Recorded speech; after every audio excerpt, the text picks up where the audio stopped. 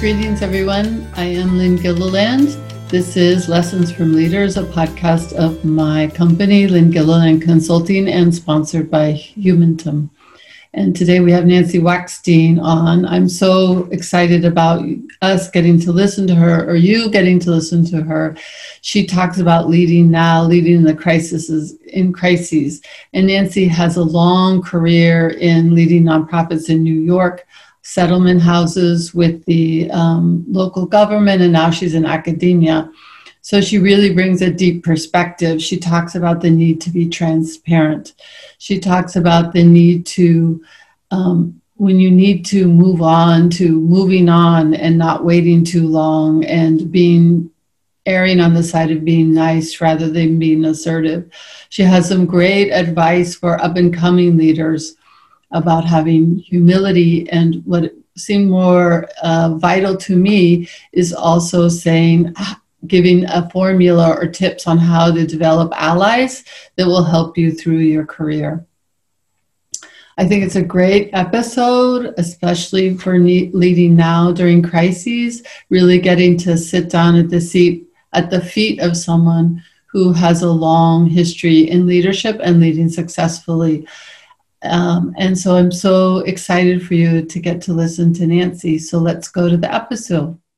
Greetings, everyone, and welcome back. Lynn Gilliland here, Lessons from Leaders. We're here with Nancy Wackstein, and she has such a wonderful, rich background in working in the nonprofit and other sectors. And right now she's in the education sector, that I wanted her to come and talk about the things she knows about leadership, what she sees as great leadership.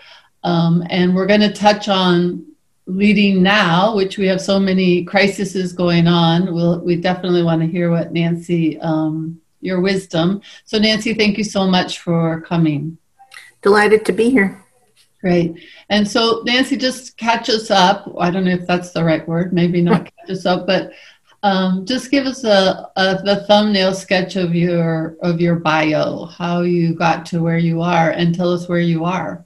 Okay. Well, I have been based in New York City for all of my career, and I have worked for nonprofit advocacy groups, and then I worked in New York City government. I worked for a man named David Dinkins, who ultimately became the first and still only Black mayor of New York. In 1989, he was elected, and I worked for him for several years on the issue of homelessness and other human services issues. And from there, I ran a nonprofit organization in Manhattan called Lenox Hill Neighborhood House, which was a settlement house, which is a multi-service, community-based organization.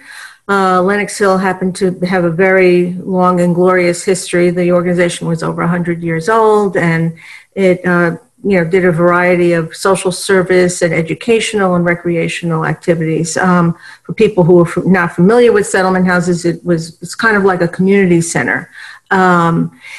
And then from after 11 years as the executive director, which in the nonprofit world is typically what we call CEOs, is executive director. After 11 years there, I became the executive director of the federation of all the settlement houses, around 40 settlement houses and community centers in New York, which actually was leading an organization with fewer staff, but had a very, I think, large footprint in the advocacy world in New York. And, New York is a big stage, and there's a lot of politics that are flowing all around you. So it was, being the leader of that organization and representing so many different nonprofits was quite a challenge of leadership, I have to say. And I can talk more about that in a minute. And then about 5 years ago, if I can just throw in a personal, the personal aspect of this, my mom at the time had become quite ill. And as the only daughter on the East Coast, which is where she lived, I took on primary responsibility for making sure that she was safe and as healthy as she could be, well into her 90s. But at that point, I decided to leave what was a very demanding 24/7 job to do something that would allow me to do, in a sense, both jobs. As I said to my staff at the time, I said, I can't be the executive director of this organization and of my mother at the same time. It was hard. So I found a really interesting job. I was trained as a social worker. I went to Columbia School of Social Work, got my master's there many years ago. And so one of the graduate schools of social service, social work in New York at Fordham University asked me to join them as the director of community engagement, which is where I've been for the last 5 years. I don't work full time. At this point, I'm trying to work 3 days a week. When I started there, I was working 4 days a week, but it gave me enough of a relief on my time and responsibilities to be able to, do all my jobs. And so it's been interesting. So I've been in nonprofit, in government, and now in academia. So all of those give you a bird's eye view of leadership, that's for sure. Just perfect. That's why we wanted to talk to you. And you mentioned just in your history about challenges in the last position, not the one that you have now. Some of the leadership challenges. What were those? Oh, well, as I said, in New York City, the politics are fierce. They're big. And when you're trying to move an issue as an advocacy organization, it's hard. I learned a lot about coalition building, which I think, to me, has emerged as one of the key aspects of a good leader, somebody who can find and cultivate allies and work well with allies and allied organizations. And so for me, that was, I guess, a hallmark of how I did the job, was trying to bring others along. And also that organization, it was called United Neighborhood Houses, was a membership organization. So I had 40 different leaders as part of my federation. And as anybody knows, people can be headstrong, and people can be opinionated, and people can want to go their own way. So I used to say it was really like herding cats in a way, and it was really a challenge in that regard to be a spokesperson and to amplify their issues while at the same time making them feel valued and important and part of the group. And so it's as I say to the students now at Fordham, social work skills actually come in handy in leadership positions, because it's about building relationships of trust. It's about active listening. These are all things that, you're taught in social work school. Really listening to what people care about and what they need. And you can't have an alliance unless everybody gets something from it. So being really tuned in to what people need and want, I think, is a pretty important aspect, at least in leading an association, and probably leading any organization. And, I think that those skills are a little bit underrated when we talk about, I used to say all the time, if you go into a bookstore, there are shelves upon shelves in the business section of how to be a leader, and not that many of them focus on building relationships. And I think that's a really important piece of leadership. And it worked for me. I can tell you it worked for me for the most part.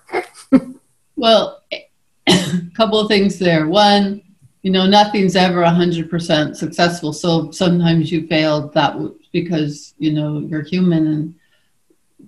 people are building relationships, it's every person is new. I mean, there's some things that are the same, but you always have to gauge what this person needs, right? And I so appreciate you talking about building relationships, because I think there are business books about that, and I don't think that's where people gravitate about leadership. That's not where they gravitate.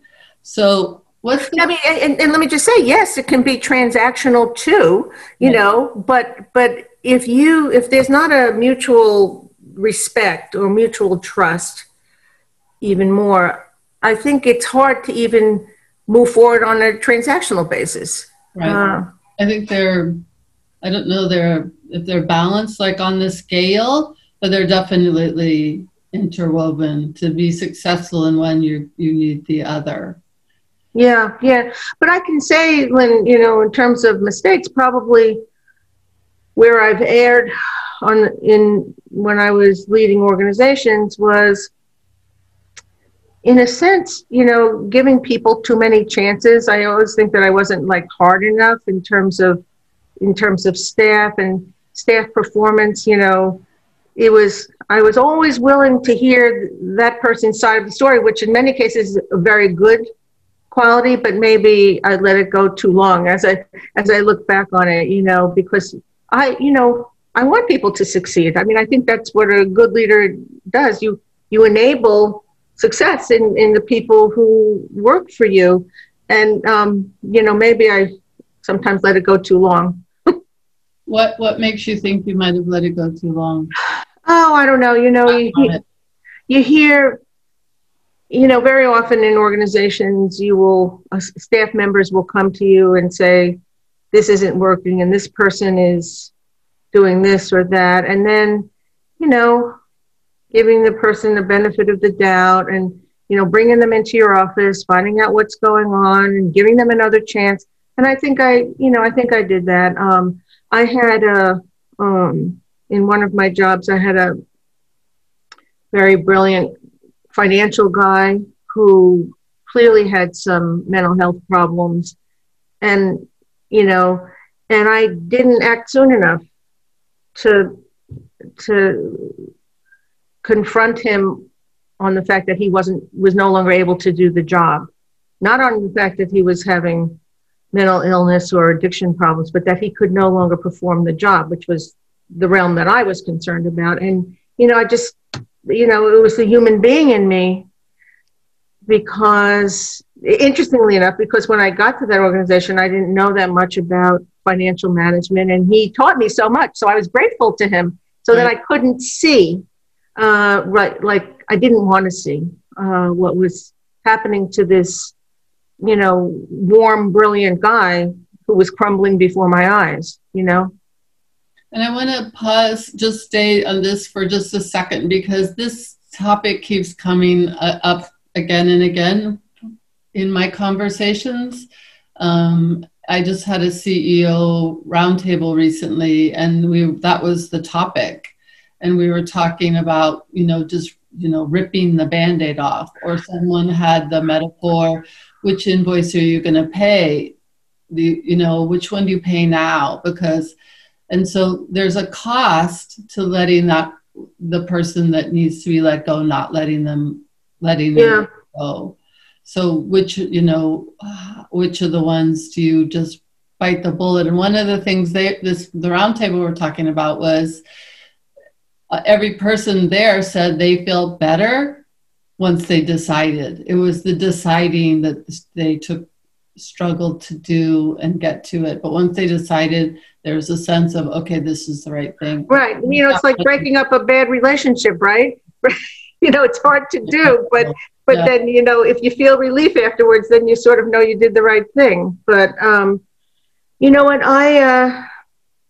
I think also as women, and I don't know if you've seen this in your practice, you know, it's being quote unquote confrontational or being assertive about that sort of thing, you know, is not how most of us, at least of my generation, were brought up. Mm-hmm. And, you know, so even, I'm sure it's hard for everybody, but I think even for women, it's maybe even harder.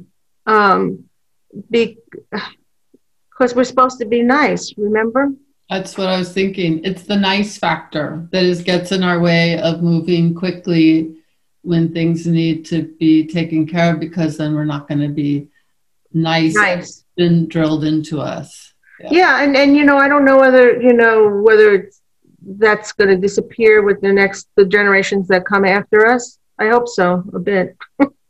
Let's shift to what do you wish leaders were doing right now with all in the crises that. Well, first of all, it's hugely stressful time, needless to say. I mean, I'm obviously most familiar with the nonprofit world, and I'm most familiar with the nonprofit human services world. People, agencies on the front lines of helping people during the pandemic with things like food pantries and legal assistance and eviction prevention and, homelessness prevention and things like that. Very stressful work in the best of times. And now, of course, even more so. And I think there's a couple of things. Nobody's going to fix the pandemic, and nobody's going to wave a magic wand and say that funding is going to be adequate for these services and these vulnerable people. That's not going to happen. So what can you do? You can try to, you can be, of course, honest and forthright about what the situation is. I have found over the years, there's no sense hiding. If your organization is facing budgetary difficulties, for example, and staff layoffs or furloughs might be in the future, there's no sense in sugarcoating that. I think people do want to know. Yes, it might in the short term make them more anxious, but in the long term, it might make them feel better about the place they work for and the leader of that organization if they know that they're being truthful, forthright, and it might be reassuring that they're forecasting, that their leadership is forecasting into the future, so that it's not like a crisis management. So if you have a staff meeting and say to your people, well, we believe that, in January, we're going to have to do this, or we're going to have to cut back, 10%, or everybody's going to have to take a 15% pay cut. I think people want to know that, and they want to know it sooner rather than later. So I think being anticipating scenarios, I think, is leadership. I think being forthright about it. I never believed in hiding what was really going on. It just blows up in your face, I think, if you keep things secret and you hide. And people, what I found out is staff, they know everything anyhow, So I think being forthright, honest, of course, is important. But I also think understanding, at least for my work, with a lot of frontline workers, what we would now call essential workers, right? Recognizing them, showing them that you see them and that you appreciate them and you recognize what they have done for the organization. When you're the head of an organization, a lot of the glory, if you will, the kudos come to you. Not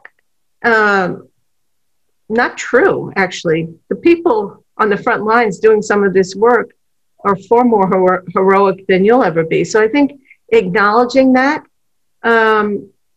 it makes people feel good. And everybody says, oh, well, people only care about getting a raise. Not true. Not true. People care about being seen and appreciated. They really do. That's one of the things that I always thought was surprising. And it works. It works. Organizations, we started like internal employee newsletters so we could highlight the accomplishments of various staff, so we could broadcast it out to the whole group. That mattered to people. It's nice to have, in a workplace, when we're all back in our physical workplaces again, it's nice to have somebody come up to you in the hallway and say, wow, that's really great what you did. Would they like another $10,000 in their paycheck? Yeah. But if you can't do that, it's nice to be able to have some mechanisms by which you can So I saw myself as a leader of the staff. I mean, it was certainly not my only job, but that's, you know, I used to say all the time, you know, if the executive director, you know, asks the maintenance guy, how's your new baby? That matters. That's huge. So, and, you know, again, and, you know, I don't know how much the nonprofit world differs from the corporate world in that regard, but I bet that it still matters if somebody sees you. And we have research to back that up. So most people leave their jobs because their boss, their team, they're not valued, not because of salary and benefits. Oh, that's really interesting. It's because they feel that what they bring is not valued. And you know, Lynn, for me, I didn't just say that's HR's job. I didn't just say that's the job of the Human Resources Department. I said it's also my job as the leader. So that's, yeah. And then so the other thing you said was you talked about transparency. You know, even if the news is bad, right, this is what it is, and here's the plan that we have for it. So you're saying, that was your other point that I mean, just look at the, you know, I'm trying hard not to be partisan here, but just look at how the U.S. government has dealt with the pandemic.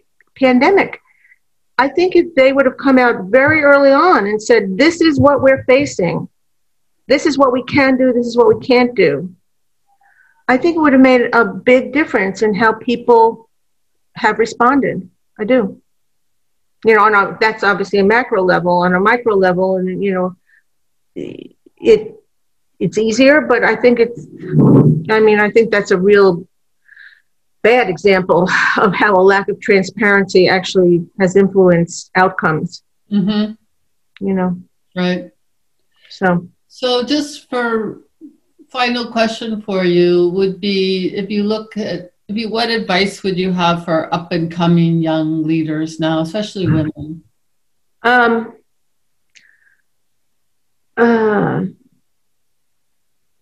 think have some humility and recognize that you don't, even though you may be the smartest person in the universe, maybe you don't know everything, and be open to hearing advice and taking advice, and that doing so, seeking advice is not a sign of weakness. To me, it's a sign of strength to try to, you know, harvest information that you don't know. And then also by doing that, you know, creating relationships that will help you do your job in the long term. You know, people love to be asked their opinion. You know, maybe that's just human nature. So if you go to a seasoned leader and say, gee, I'm really struggling with this, can you help me figure it out? Not only are you likely to get information that will help you, but that person will become your ally. And that person is somebody who will be invested in your success in a way that it wouldn't have happened. So I think that I think being a little humble about what you know and what you don't know, because not everybody can know everything. I think that's good. And Nancy, thank you so much for coming on our podcast. Thank you for sharing all your wisdom. Well, not all of it, your teeny bit of wisdom that we could get out of you in the time. 20 minutes worth of wisdom. It's just so timely. I'm so glad that you were able to come on and that we did this today. So thank you. Well, you're most welcome. I'm glad to do it.